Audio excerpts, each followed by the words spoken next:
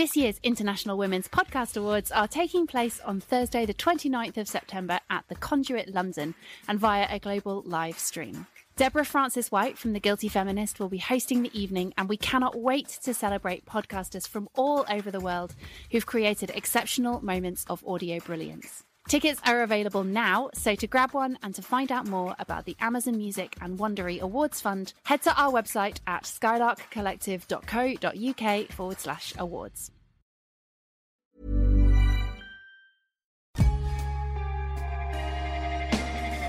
With thanks to Baileys, this is the Women's Prize for Fiction podcast, celebrating women's writing, sharing our creativity, our voices, and our perspectives, all while championing the very best fiction written by women around the world. I'm Yomi Adegoke, your host for season 3 of the Women's Prize podcast. We have a phenomenal lineup of guests for 2021, and I guarantee you will be taking away plenty of reading recommendations. Each Bookshelfie episode, we ask an inspiring woman to share the story of her life through 5 different books by women. Hello and welcome to today's episode of Bookshelfie. I'm Yomi Adegoke and I'm absolutely thrilled to be your host for Series 3, where I'll be lucky enough to be interviewing some incredible women about the work of other incredible women. I'm excited to tell you that this year's shortlist is out and the 6 brilliant authors and their books can all be found on our website, www.womensprizeforfiction.co.uk. We are still practicing safe social distancing, and this podcast is being recorded remotely. Now, today's guest is writer, broadcaster, best-selling author, and all-round wonderful person, Afua Hirsch. Her book, British on Race, of course. I mean, I added that little bit in because I'm like, that's my personal experience. Her book, British on Race, Identity and Belonging, was published in 2018 and became a Sunday Times bestseller, kickstarting a national conversation about what it means to grow up as a person of colour in the UK. She has previously been the legal correspondent and West Africa correspondent for The Guardian newspaper, social affairs editor at Sky News, and a barrister. More recently, Afua has presented numerous TV shows and radio documentaries, written a children's book about the UK's first Supreme Court judge, and started her own fashion brand, all alongside numerous public speaking appearances, journalism, and activism. I'm genuinely out of breath. This year, she was named one of the most influential people of African heritage in the United Kingdom, and she still had time to join us today. Welcome to the podcast, Afua. Thank you. It's really good to be with you, Yomi. Likewise, man. Honestly, I could spend a lot of this intro boring everyone with how much you are a brilliant person and how personally, honestly, I would like to say, how personally responsible I feel like you have been to my journey within the industry. You are certainly one of the good ones. I mean, I'm sure you remember basically telling me to quit my job so I could pursue what I wanted to do. And I also remember your boss basically asking me to meet you to persuade you to stay at your job. Yes, and meeting you, being like, you need to leave that, man. You are gonna blow up. So it's always a complete source of joy, not to mention vindication, to see you shining. And I don't deserve the credit at all, but I do feel very, very proud. It's really cool to be with you. You do. I appreciate it. So let's get into books. Afua, have you always been a big reader? I have, actually. I was that kid who was, I don't want to say socially awkward, but a bit kind of at odds with my surroundings. And books were definitely a refuge for me. So from a really young age, I would just bury myself in books, and it was my escape. It was my coping mechanism. I was constantly searching for books about Black people, children who look like me, because I grew up in a very white environment. And I think that I was always kind of hoping that I could find something I related to in books. And it took me a long time to find it because I grew up in the 80s and it was just really hard to get hold of books about Black people in those days. And it's one reason now that I'm really passionate about children's literature being genuinely representative and reflective of our stories, because I remember what it would have meant to me if I could have had that experience as a child. But I loved reading and I loved stories and storytelling. And I think that's actually been a big part of my professional journey as well as my kind of emotional and personal one. Absolutely. I remember reading about that actually in British, and I'm interested in how you feel, I suppose, the publishing industry and the sort of I guess where you feel the conversation's going now, do you feel optimistic in terms of the diversity that we have in books? How much do you think has changed from, essentially the 80s when you were looking to see yourself represented? And do you think the change feels permanent? Because you know how this industry can be, peaks and troughs. Yeah. I there is definitely an optimism because in terms of children's literature, I have a 9-year-old daughter. She has dozens, I want to say nearly 100 books of Black kids, children from Africa, the Caribbean, African American stories, Black British stories. It's completely normal for her to open a book and see someone who looks like her in it. There are books about Black dads doing their little girls' hair. There are books about Black girls doing ballet. There are books about returning to the African continent first time. There's just so many. And I think that reflects something that is changing in publishing, that there was always the odd Black book by a Black author in Britain, but it was such a single narrative. It was like there was only space for one. That book was then kind of held as the definitive book about being Black. And it just made it really hard to have nuance and diversity within our stories. And I remember when my book came out, which was 2018, being really self-conscious that I was not trying to hold myself forward as being this single narrative, of being this authority on the Black experience. I was just telling my story. And I think in the period since then, it has started to change, that we're hearing so many different voices that represent different class identities, gender and sexuality. Within the Black British experience, those different stories are coming through. So that is really, really positive. And I think it is important to acknowledge that. However, I think when you look at the pattern of power and money within the publishing industry, very little has changed. The gatekeepers are still predominantly white, still from a very specific background, privately educated, Oxbridge, usually from quite privileged families. It still feels too much like a closed shop, people giving jobs to their kids and their friends' kids. And, the prevailing culture within publishing still seems totally unrepresentative of this country. So I think there is no room for complacency at all. Could not have said it better myself. Have you been able to read more or less over the last year during lockdown? My reading journey is a funny one, because I was a judge on the Booker Prize in 2019. And that was the first time that I nearly got broken by books. I was like, that was the year books broke me, because I love reading. I read a lot. I usually read probably between 50 and 100 books in a year. During 5 months of being a judge on the Booker Prize, I had to read 150 books, and I had to read at least half of them 2 or 3 times. And it was a killer. It was really hard. And it was such a huge sense of responsibility, because I know how influenced I used to be by Booker shortlists and long lists. And I just felt it was so important to do justice to these authors and these books. But I work full time, you know what I mean? It wasn't like you can stop working and just devote yourself to reading, which, by the way, would have been a heavenly, heavenly job. If all I had to do was be a Booker judge, I think that would have been the best year ever. So it was really hard. So I have to say that since then, I have kind of enjoyed the luxury of not having to read a book a week, or in Booker times, it was a book a day. It was literally a book a day. I had to get through a book a day. Lord. And now sometimes I get through a book in a day or 2, but sometimes I take 3 weeks, and that feels like heaven. So lockdown, I've been taking my time and loving it.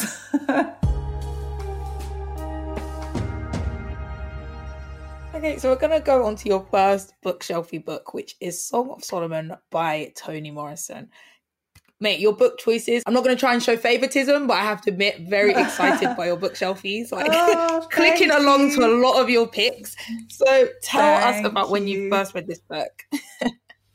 So, I was saying that as a child, it was really difficult to get hold of books about Black people and stories about Blackness. And discovering Toni Morrison was a completely life-changing experience for me, because not only is she a Black woman author, but her stories are so profoundly about the Black experience and about kind of your relationship with Blackness, and about your history and heritage, and about your dreams and your loves. And it's so powerful. It's so immersive, and intense. And I do love literary fiction. I love very poetic literature. I love authors who really command language and just do new things with words. And Toni Morrison for me is the high bar. There's such a magical quality to her writing. I love magical realism.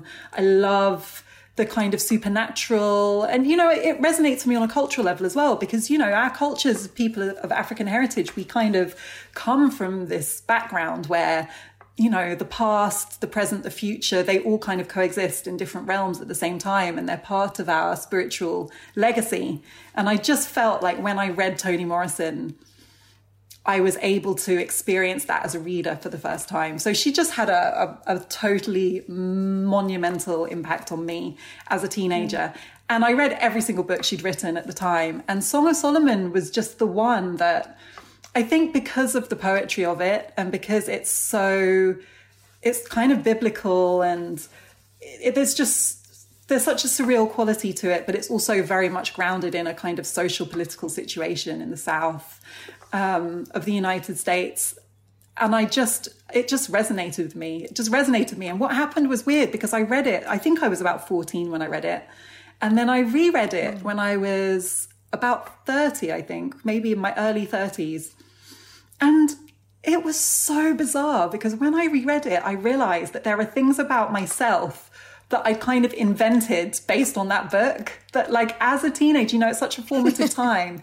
Things about the way I thought or the way I processed emotions or like language I used internally had actually come from that book. And over time, I'd forgotten that's where it came from. But when I reread it, it was like reading some kind of inner dialogue of my own. And it was just a really unsettling, but also quite magical experience to realize that Toni Morrison had kind of written part of my emotional architecture without me having fully appreciated at the time that's what she'd done. So that book, it makes me emotional. It's just, it's very special to me. But also, if you don't have that emotional relationship with it, it is just, I think, a masterpiece of storytelling on so many levels. Absolutely. So let's talk a little bit about your career and career trajectory, legal background, and then you went into journalism, and you've just done so much stuff, as you know, outlined within the intro. You know, did your career organically move from one profession to the other, or was there ever a moment where you sort of thought, okay, I'm doing this and this is now a shift, I want to do something else? How did you get from A to B? Because they are quite different, you know, journeys and industries. Yeah, that's true. That's a fair commentary. There is a thread in that I've always done the thing that really made sense to me at the time. Probably doesn't sound like a very strong theme. I've always done the thing that I really believed I was meant to do at the moment that I made the decision. But that did involve some quite radical shifts, as you said. So my first job was actually working in international development in West Africa. I lived in Senegal. And that was because when I went to university, I discovered decolonization. I discovered Pan-African intellectual theories and literature. I just kind of got into the academic side of the African experience and neocolonialism and the history, the economics. And I decided that I really wanted to live on the African continent, that I wanted to be useful in this kind of ongoing process of decolonization. So I went to work for this nonprofit foundation that was trying to build more democratic societies along African values. And it was a really interesting experience. And also I lived in Senegal, which meant I learned French, and I just wanted to get to know more of the African continent, especially West Africa, because my mum's from Ghana. So I've always felt the West African subcontinent is kind of the place that I really connect to. And doing that work led me to want to be a lawyer, because I just felt like I wanted a skill. And I was working in international development, and I was doing grant making and doing due diligence on small NGOs that did this work at grassroots level. But I just didn't feel like I could really add anything that could really justify my presence there in a way, and getting paid the salary in dollars to just kind of go around making grants. I just felt that if I had a profession or I had something tangible that I could do, I would be more useful. So I came back to London and went to the bar. I converted to law. I became a barrister. And it was all with this idea that I would be based at the bar in England and Wales, but I would work internationally, and I would do cases and litigation, and I would do human rights work. But it was just really hard to do because as a junior barrister, especially doing legal aid, which I was doing all human rights work, you know, immigration, asylum, homelessness, crime. It was really, really, really grueling. You make hardly any money and you really can't go off, as I did a few times, like to Liberia to do some work with the press and stuff like that, which was the whole reason I became a lawyer. So that became quite frustrating because I just ended up doing kind of pub brawls, you know, defending your usual Friday night madness in English towns. And it was never the vision that I had. And then The Guardian was looking for a legal correspondent. So I just decided that that would be the perfect way of combining my desire to tell stories, communicate, kind of be an advocate with my legal background. So, and that does seem really random, but when I was at school, I used to do journalism. So I used to write for The Voice newspaper when I was a teenager. So, but journalism was kind of my first love. And I've always loved telling stories. And that's also a thread through everything I've done, that I just want to communicate what I learn and what I see and the kind of, especially the injustice and the unfairness that I perceive everywhere. I've always wanted to try and reach people to understand it and be motivated to change it. So, and then once I was a journalist at The Guardian, that set me on this journey where now I'm, this American that I interviewed gave me a label for what I do, which I find really useful, which is useful for you as well, Yomi. I don't know if you've ever used it, but I'm a media multi-hyphenate. You know, Americans are so good at coming up with labels for these things. Yeah, it's good, isn't it? It was Elaine Welteroth who said that. I don't know if you know who she's, like the former editor of Teen Vogue, and now she writes scripted projects, she presents TV shows, she writes, and it's quite similar to the range in a very different field because she's in fashion. It's quite similar to the range of things I do. So I was like, I'm going to use that too. That's perfect. I'm a media multi-hyphenate. So that is a kind of short version of my journey, but the themes have always been an interest in social justice, in structural inequality, and in how to tell stories to make people better understand and also care. So before we get to your second bookshelf, Afua, I just want to talk again a bit more about your journey and your career, because I think when me and Elizabeth interviewed you for Slaying Your Lane, God knows how many years ago, a while ago. Yeah, a while. You know, a while. You're already very established, hence why we reached out to you as one of our like incredible women that we wanted to speak to. But I don't think British had been released then. And then obviously British came out, and, you know, I mean, since then it's obviously been stratospheric, and that brings a lot of things, positive and negative, in terms of visibility and scrutiny. And I think you've been doing the work for a very long time in terms of these conversations, but obviously post-British, let's say a different, you know, there's a demographic of people that weren't necessarily privy to it before that then became so. And, you know, then, you know, there was a lot of sort of, I suppose, backlash at times from racist, for lack of a better phrase.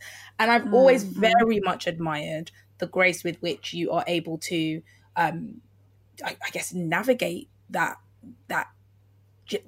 essentially. So I'm interested in what advice I suppose you'd offer. I mean, it's that level of vitriol is something that many female journalists and writers and creatives can relate to, but obviously specifically Black female journalists and writers can. I really honestly would be interested in what advice you have in terms of remaining sane, I suppose, when you're speaking your truth and people decide to, you know, interpret that how they see fit, which often is incorrect. Thanks, Yomi. Well, it's a difficult one because I definitely have coping mechanisms, but I also never want to be dismissive of it, especially as I'm conscious that there might be other and younger Black women or other women of colour listening to this who want to enter the public domain and kind of take part in these discussions, but also might find themselves receiving the same kind of trolling and abuse that I do. And I think, I mean, the fact that you even have to prepare people for it is so wrong. It shouldn't be a factor. But the reality is it is. In my case, I had definitely got quite a lot of experience before my book came out, because I'm sure you know this because you've written for The Guardian as well, Yomi. Guardian journalists Black women who write for The Guardian are one of the most trolled demographic groups in Britain. The Guardian did some research on the responses on their website, and they found that the most abused journalists were the few women of colour at the paper at the time.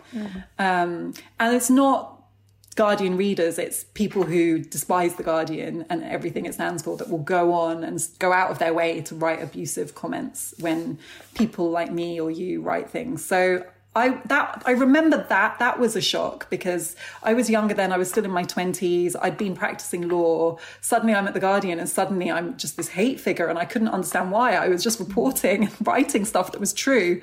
So it was a real shock, but it gave me time to really prepare myself, so that by the time my book came out, I was used to the fact that I trigger that response. And part of me feels that when you look at the people who are triggered, and you look at what they're saying, in a way, this sounds weird, but in a way it's vindicating, because first of all, if they were happy with what I was saying, I would be worried, because they stand for everything that I don't. And secondly, when you look at the things they say, in a way it's reassuring, because they very rarely actually attempt to criticize the points that I'm making, the research that I've done, the narrative or the critique that I offer. Instead, they attack me personally. And I think that speaks to their fragility, that they really can't find anything to latch onto in what I'm saying that's not true or that's not correct and accurate. So they're reduced to just lashing out. And I say this more than anyone about commentators and editors in the right-wing press who've been among some of the most unbelievable trolls of mine, and again who've resorted to attacking me personally, saying things like and I'll never forget this, the Times reviewed my book when it came out by saying that I smoke a lot of weed. And I remember at the time I had to ask my literary agent, like, if that was a literary phrase that I hadn't heard of, that kind of some kind of critique of my writing. And he was like, no, they're just saying that you look like someone who smokes a lot of weed. And that was a moment at which I realized I was still naive, because I just didn't think that the Times, the newspaper of record, could resort to just racist abuse like that. It wasn't based on my book. It had nothing to do with my book. There are no references to weed in my book. It was just racist bullying. So that kind of thing will always knock you. And I think, unfortunately, you do have to be aware of it. And I don't want to downplay it. I think lately I've really started to pull back from some spaces. I've realized that, especially when it comes to TV debates, there are platforms that really don't exist to give you a space to have a conversation. They exist to try and dehumanize you as a form of entertainment. So when I'm invited onto those platforms, and typically it's like 3 angry right-wing white people with me as the token woman, the token black person, the token person of the left. And it's not asking me to justify my position on something like Brexit or structural racism. It's asking me to justify my humanity, to have the right to have an opinion and a perspective and a lived experience. And that, I think, is completely unacceptable. So I have become a lot more selective about the spaces I put myself into. And that's just, for me, having learned the hard way, what situations I can tolerate and justify because I think it's furthering a conversation, and what situations I think are part of the problem, actually contributing to this idea that you can abuse Black people as a form of entertainment. But I think everyone has to make their own choice. I just try and help people make a more informed choice, but I don't judge people who still put themselves in those spaces. I think that they're brave, and often they're motivated by having a really strong message that they want to communicate. Absolutely. But I do reserve the right to judge the media for creating those platforms and creating them in a way that is completely unfair and is set up to further the dehumanization of Black people. I just think that it's totally unacceptable. We're going to move on to your second book, Shelfie, which is The Excellent Girl, Woman, Other by Bernardine Evaristo. Please tell me about when you first read this book and what it was like judging this book and awarding it the Booker Prize. Yeah. Well, yeah, I was lucky enough to be one of the first people to read this book because it was submitted as a Booker entry before it was published. I read it 3 times because we read everything once. We read everything short that was longlisted twice and everything that was shortlisted 3 times. So wow. I got to know this book really well. And I actually loved it more with each subsequent reading. I think that Bernardine's somebody who has always intrigued me because I've always thought she was a really good writer, and she's got an incredible longevity. You know, she's been an author for so many years, decades, and yet she never seemed to have the recognition that it seemed really obvious to me and other people I know who admire her work that she deserved. And I think it says something about being a Black woman in Britain, I think, and there's a difference with America as well. I think there's more of an established sense of an audience for books by Black women in America. It's a bigger industry, it's better resourced, it has more international traction.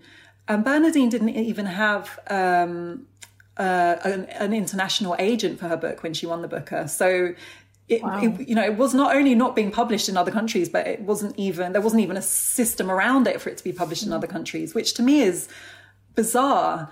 So it was just really fortuitous that she wrote what I think is her best book when I happen to be a judge at the Booker, because it's just a masterpiece. And, you know, I related to it so personally, but that's not why I voted to award it the prize. That was because I just thought it was beautifully crafted, so cleverly structured, so seamlessly written, and a real book for the ages. I think, as you know, Black British people, this is a book that I think we will, for generations, hand down and feel that our story was told in this beautiful way. So I'm really that book always makes me smile. It's just perfection. It's such a brilliant book, and Bernie is of course a judge this year for the Women's Fiction Prize, which is a nice little synergy.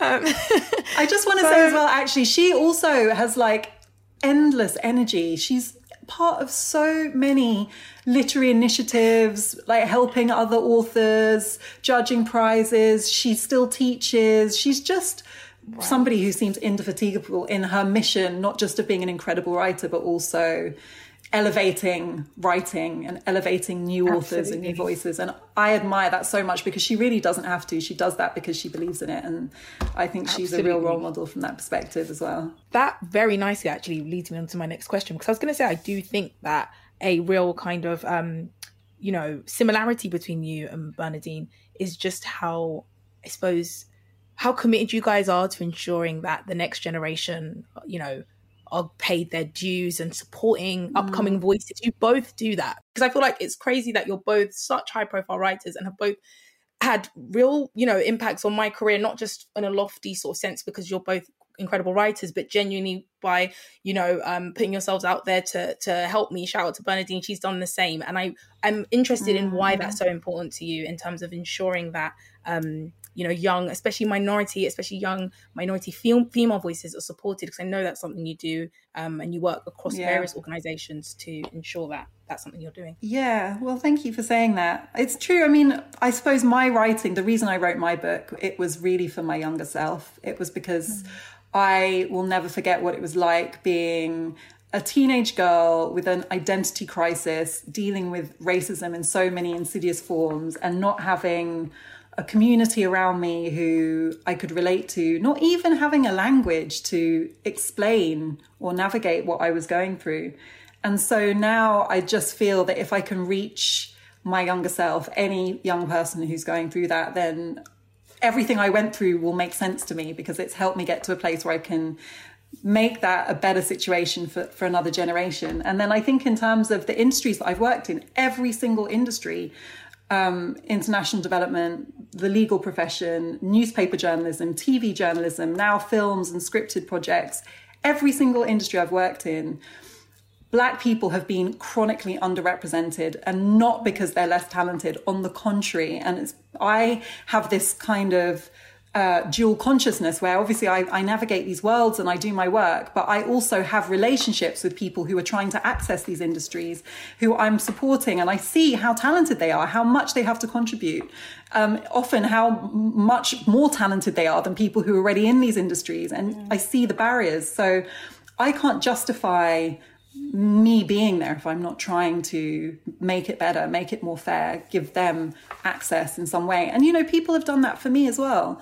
I would not have had my first break in journalism at The Voice newspaper were it not for an older generation of editors just spotting something in me, seeing my enthusiasm, seeing my appetite, my hunger to tell stories and learn to write journalistically, and really nurturing me. And I think actually it's quite common that Black journalists who are in the mainstream often start in the Black press, because that's the only place we find people who are actually invested in nurturing us, who see us as part of their community, who care about our progression. And, you know, if it hadn't been for that incubator, I wouldn't have been able to go to The Guardian or to Sky News or to the BBC with the confidence and the experience that I already had.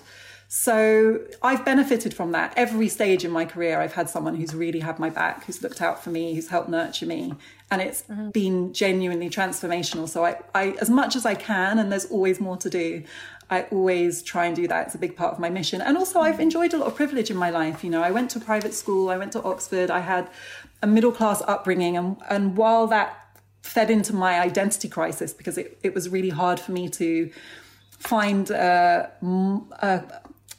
way of easily reconciling my Blackness with that environment, I also enjoyed the privilege of having access to these elite institutions. And again, it's not necessarily earned. You know, if I hadn't had those advantages, it would have been a lot harder for me to get there. And so I can only make sense of the privilege I've had if I'm trying to make it more fair for people who haven't. Do you know what I mean? And not in a patronizing way, but just because I see the structural unfairness in that situation. So I always find it funny when my right-wing critics, one of the things they like to say about me is that, like, how dare I critique Britain because I went to Oxford? And I always think it's so funny because if I hadn't been to Oxford, they wouldn't have read any of my work. They wouldn't have regarded me as a legitimate voice to even have a critique. Yeah, because that's how they are. That is how biased and unfair this country is. And yet, when I use that privilege to critique the thing that I've benefited from, then they say that it doesn't make sense. And it's just, you know, it speaks volumes about them. But it's a small attempt at redistributive justice, you know, to just make sure that I try and leave spaces more fair than I found them, as a rule. Absolutely. And it's hard, but I try. This podcast is made in partnership with Bailey's Irish Cream. Bailey's is proudly supporting the Women's Prize for Fiction by helping showcase incredible writing by remarkable women, celebrating their accomplishments and getting more of their books into the hands of more people. Bailey's is the perfect adult treat, whether in coffee, over ice cream, or paired with your favourite book.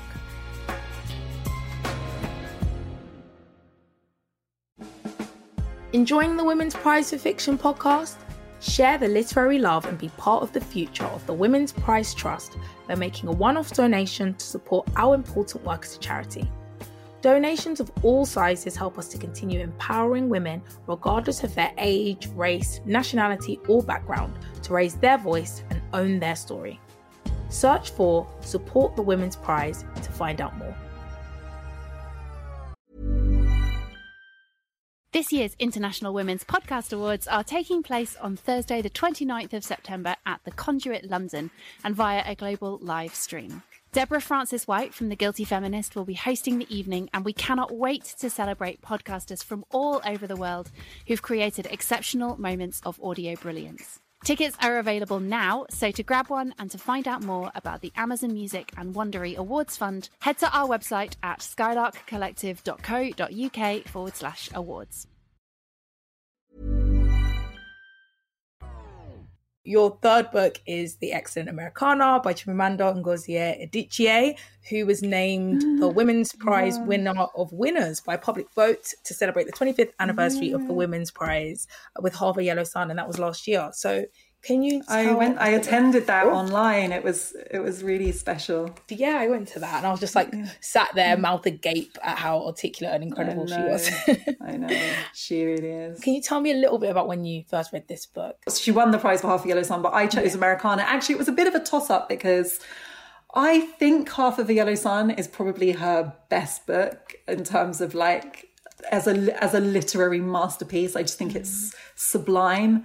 But Americana was the one that just got to me on such a deep level that when it was finished, I was in mourning. I'm not exaggerating. I was like, I can't lose this world. This is my world. It's the book I kind of felt like I could have written myself if I was a better author, because there's so many things about it that I relate to, and to read it written by her is such a joy, because she is a master. She is such an amazing storyteller. She just reels you in with so much detail and texture and emotion.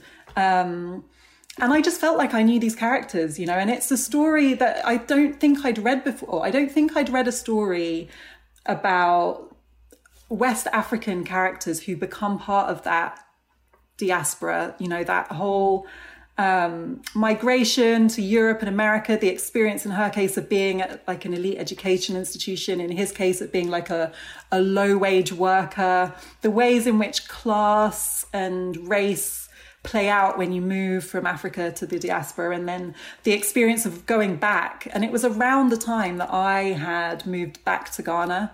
I say back to Ghana. I never actually lived in Ghana before, but it's like a spiritual return. We call Ancestral it the return. Home. Yeah. Yeah, it's the motherland. And I really was living in Ghana for that reason, that I really wanted to try and kind of break I wanted to try and fix the broken link in my heritage and return to the place that my ancestors are from. And I wanted to just learn to navigate it and be part of it and contribute to it. And her book, Americana, came out at a time when I think a lot of people were beginning a kind of new wave of return. It's still happening now, just had the Year of Return in Ghana last year. And it's a repeating cycle, but Americana was just really documented that moment in time for me in a way that was very personal. And she's also just a phenomenon as a human being as well as an author. I love to watch her and listen to her and follow her. And, her nonfiction, her essays, her novels, everything she does is genius. So, but Americana is my book. It's definitely one of my books for all time. Okay, so we're going to take you, unfortunately, from the sunny shores of Ghana back to the UK, talking about the race report and the letter that you signed asking Boris Johnson to withdraw it. Can you tell us a little bit about, I say can you tell us a bit about why, as if it's not clear, but can you tell us about how that came about and why you wanted to speak out against the report's findings on structural racism? It just beggars belief that in 2021, our government is weaponizing Black British people in an attempt to dehumanize our community, deny our experience, and gaslight the entire intellectual framework, decades, centuries of research on structural racism, and just say it doesn't exist. It's just so remarkable. And I think, in a way, I was actually relieved by this report, because I already knew that this government was interested in trying to deny racism, and that they were trying to deploy this divide and rule strategy by picking off the few Black people they could find who were willing to say that racism didn't exist, and they're really happy being part of a racist system structured by white supremacy, and then use those people to try and attack the rest of us. So I already knew that was their playbook. But in a way, it was a relief, because they produced a report that was just so completely devoid in credibility that it actually exposed them to everyone, and I don't mean just in Britain, but internationally. I think we're at a time when most countries, most democracies, most former colonial powers, most people with significant minority populations are moving towards actually attempting to understand better and document and measure structural injustice. That's the trend, thank God. And we're still so far from where we need to be, but I feel like we've at least started in the right direction, especially since the murder of George Floyd, which, it still hurts so much that it took his death to snap so many people out of their complacency. But the reality is that it did. And then here we have our government saying it's fine because we've solved it, because we've decided it doesn't exist and never did. Oh, and by the way, the upside of slavery was it made people in the Caribbean more British. It couldn't be more insulting and offensive. And it would be funny if it wasn't so extremely serious. But I think it did backfire. It will continue to backfire. And I think it's helped people in Britain understand as well that there are Black people who are willing accomplices in institutional racism. There always have been, and there always will be. And, you know, the idea that if you're Black, you're incapable of doing anything that contributes to racism is clearly not a sophisticated idea, but this has been an excellent example in how that works.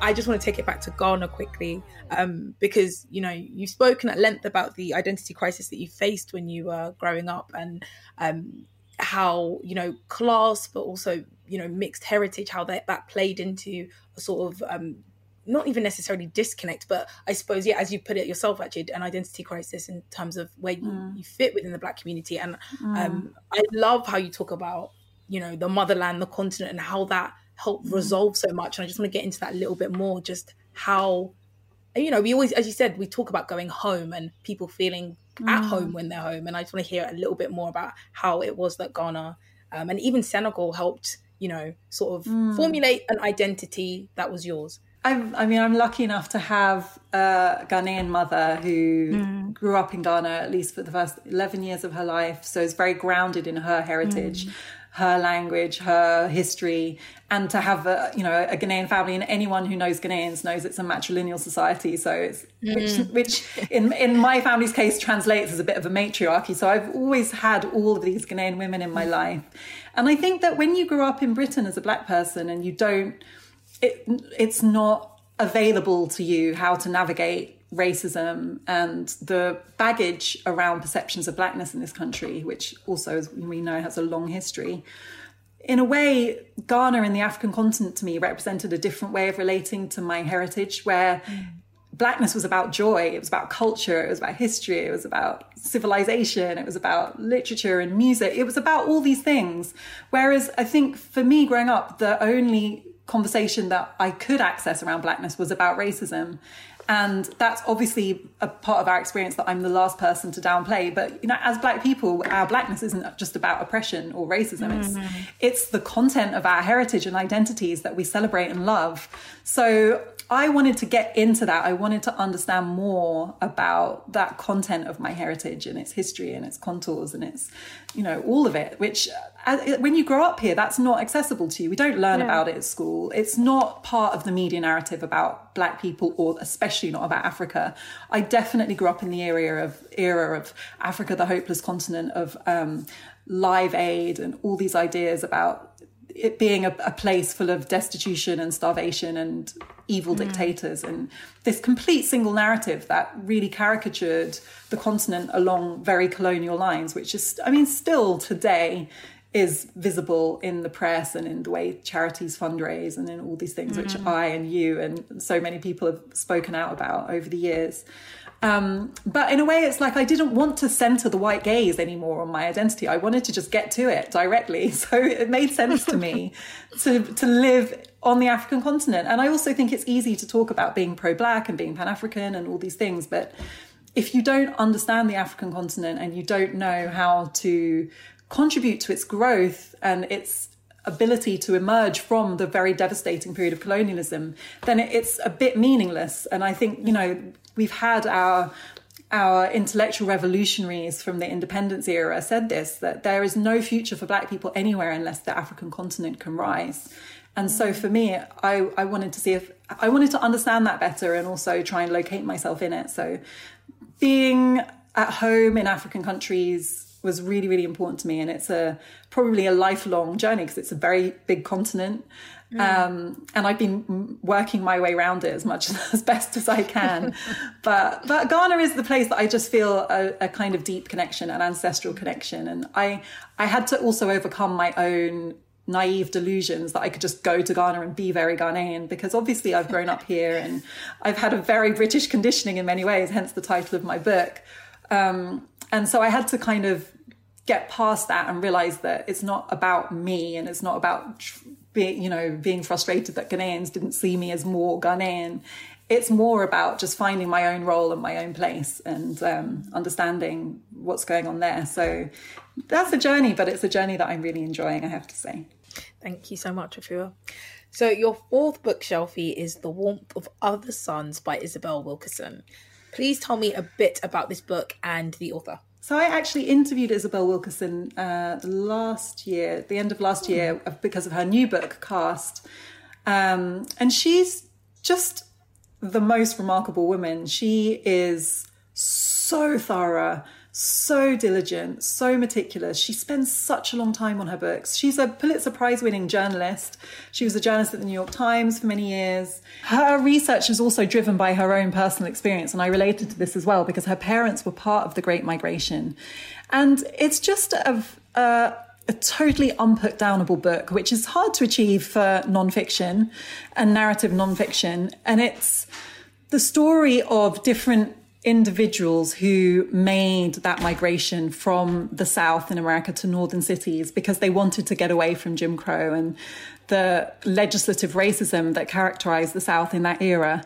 But until I read her book, I hadn't understood how huge a phenomenon the Great Migration was, how it totally changed and shaped the character of America. When you go to America now, when you go to New York or you go to Chicago, you encountered the kind of black inner city, the black urban population, all these words we're used to hearing about street culture and urban culture and the music and the films that we've all consumed.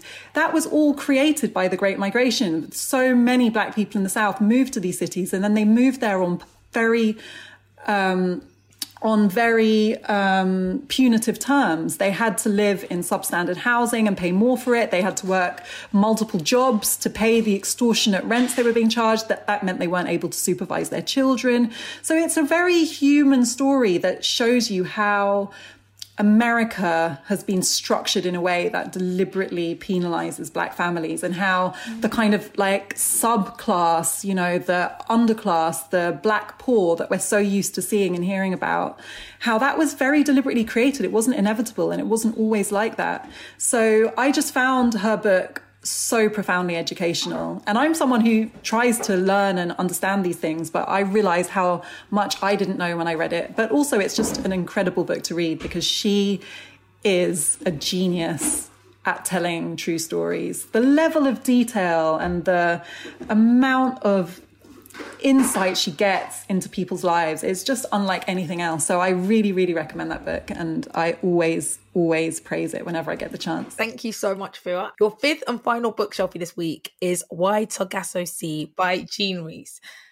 You have described this book as a masterpiece. Please tell us why. I first read Why Sargasso Sea when I was a teenager, and it's basically the prequel to Jane Eyre. So if anyone's read Jane Eyre, the hero character, Mr. Rochester, has this mad wife in the attic, spoiler alert, and she is described as from the Caribbean and a Creole. And at the time I read this, like I said, I never had any black characters in the books that I had access to. So I was really excited by the fact that here in Jane Eyre, which is obviously like a very staple part of the canon in British and English literature, here's this very central Caribbean character. So when I discovered that there was an entire book about her backstory, I was really excited, and I immediately tried to get hold of Why Sargasso Sea. And I was really annoyed when I read it because basically she was white. And I was like, seriously? This is the one time you've got a character from the Caribbean and you've made her white, and then you've made her the daughter of slave owners, and it's all about how miserable she is because they lost their slaves and they lost their plantation. And woe is me. I was really, really unempathetic and really quite annoyed that this one chance I had of reading about a black character turned out to be a white person. So that kind of probably tells you something about my mentality when I was 14. I reread that book again in my early 30s, and I just couldn't believe how incredible it is. It is, first of all, it's quite short. It's not a very long book. And I don't think there is a single word in that book that is not perfection. It is so beautifully crafted. Every sentence is just a work of art. And sometimes you just stop and have to read a sentence over and over again because you can't believe how gorgeous it is. She's an amazing writer, and she took, I think it was about 30 years to write that book. It's not a long book. Wow. She took so long to write it because she wanted it to be perfect, and she kind of deteriorated over the period she was writing it. She became an alcoholic, she became a recluse, and it was only when Diana Athill, her literary agent, discovered her kind of falling apart in this hovel somewhere with this manuscript that was all over the place. And Diana Athill, who's a really famous literary agent who passed away a couple of years ago, she read it and realised that this was a totally remarkable book. And I think Jean Rhys at that point had like 10 pages left to finish. And it took her nearly a decade to finish the last 10 pages. That's how much of a perfectionist she was. It's so incredible. You've got to read it, but also all of the kind of unempathetic responses I had to it as a teenager about how these were people who'd had slaves and, you know, I didn't really care about how they were doing, was very simplistic. And it's actually a really complicated story about the legacy of slavery, about how people are racialized, about love, about how women are treated. And Jean Rhys was herself a white person from the Caribbean who felt really out of place in Britain because she felt very Caribbean, but she was othered by white people because of her proximity to blackness. But she, in the Caribbean, was a white person who had the baggage of being descended from people who'd owned slaves. So she occupied that precarious place in her own identity. And I suppose I've become more compassionate over the years and more intellectually curious about people like her and more appreciative of stories that don't get told. And that for me was a story that I really hadn't been familiar with. And I think it's fascinating and a really beautiful book. Before we finish, I just want to talk to you a little bit about children's books, because your book, Equal to Everything, Judge Brenda and the Supreme Court, obviously that's, you know, hugely important, as much as we talk about, you know, alongside diversity in terms of racial diversity in children's books, of course, you know, having strong female characters and leads, you know, ensuring that children are aware of like the women's contributions in history. That's also hugely important. And I'm interested in, I suppose, the different approaches that you have taken, going from writing about, I mean, I suppose even in a children's book, you're still, you know, ensuring that you're speaking truth to power, and like, you know, it's quite an empowering sort of book. But going from writing, I suppose, you know, research heavy books and books that are, you know, quite hard hitting, I suppose, in their content, to children's books, and how I suppose you can even draw on themes that are, again, quite adult and, you know, write that for kids in terms of, you know, the Supreme Court. So I'm interested in the differing processes for you between kids and adults. Thank you for asking that. It's such a good question. I think I pride myself on someone who takes quite inaccessible ideas and makes them easy for anyone to understand. And that's something that I really had to hone when I was at The Guardian, because I was the legal correspondent for The Guardian and I'd come from being a practicing barrister, and I understood and was interested in like the really complicated nuance of legal cases and the Constitution and litigation and all of that. And my job was to make it so that any person reading the newspaper could understand it. And that was really hard. And in a way, the more you know about something, the harder that is, because the more you can get into all the details. So it takes a lot of discipline and I think kind of intuition to be able to simplify it and then to make it entertaining and compelling on top of that is like a whole other challenge. And it is really hard, but it's something that I've always enjoyed challenging myself to do. So in a way, this was part of that. And I had actually done a lot of research for that book because I'd interviewed Brenda Hale for the magazine Prospect. And because, you know, when my legal journalism kicks in, I'm just such a geek. I'd read every single judgment that she'd done in the Supreme Court. I've read all of the books that she'd authored, the chapters that she'd written, the things that she'd edited. Every big speech that she'd given. I'd just done so much research on her. And that was really important because it allowed me to pick out some, even like one of the cases in that book is quite obscure, but I had to find cases that I knew would resonate with children. So for example, my daughter who's 9, I asked her feedback on the first draft and she basically had 2 bits of feedback. She was like, "Mummy, it's not funny enough. And also there's no wee or poo in it. So that's not okay." So I was like, aha, like there was this really important judgment that she gave, which was about incontinence. And I was like, this is the one. So having that like breadth of knowledge about her cases actually came in really handy. But I've got like the best editor in the world because my daughter reads a lot and has really strong opinions and loves criticizing me. So that comes in handy. And I will write more children's books because it feels like such a gift to have this expertise in the house that I should really use it. I love that. That kid is going places. Like, honestly. Oh, man. Brilliant feedback. Thank you so much. We've sadly run out of time. So I've got my last question, which is, If you had to pick one book, which would it be? And why? Oh, of the 5. Oh, that's of the so 5, hard. I know. Save the worst to last. Can't do that to me. I'm so sorry. That's really hard. I think it would probably have to be Song of Solomon, because it's like it was my first proper book love. So your first love always has a special place in your heart. I'm Yomi Adegake, and you've been listening to the Women's Prize for Fiction podcast, brought to you by Baileys and produced by Birdline Media. Head to our website www.womensprizeforfiction.co.uk, where you can discover this year's shortlist of 6 incredible books. Please rate and review this podcast. It's the easiest way to help spread the word about the female talent you've heard about today. Thanks very much for listening, and see you next time.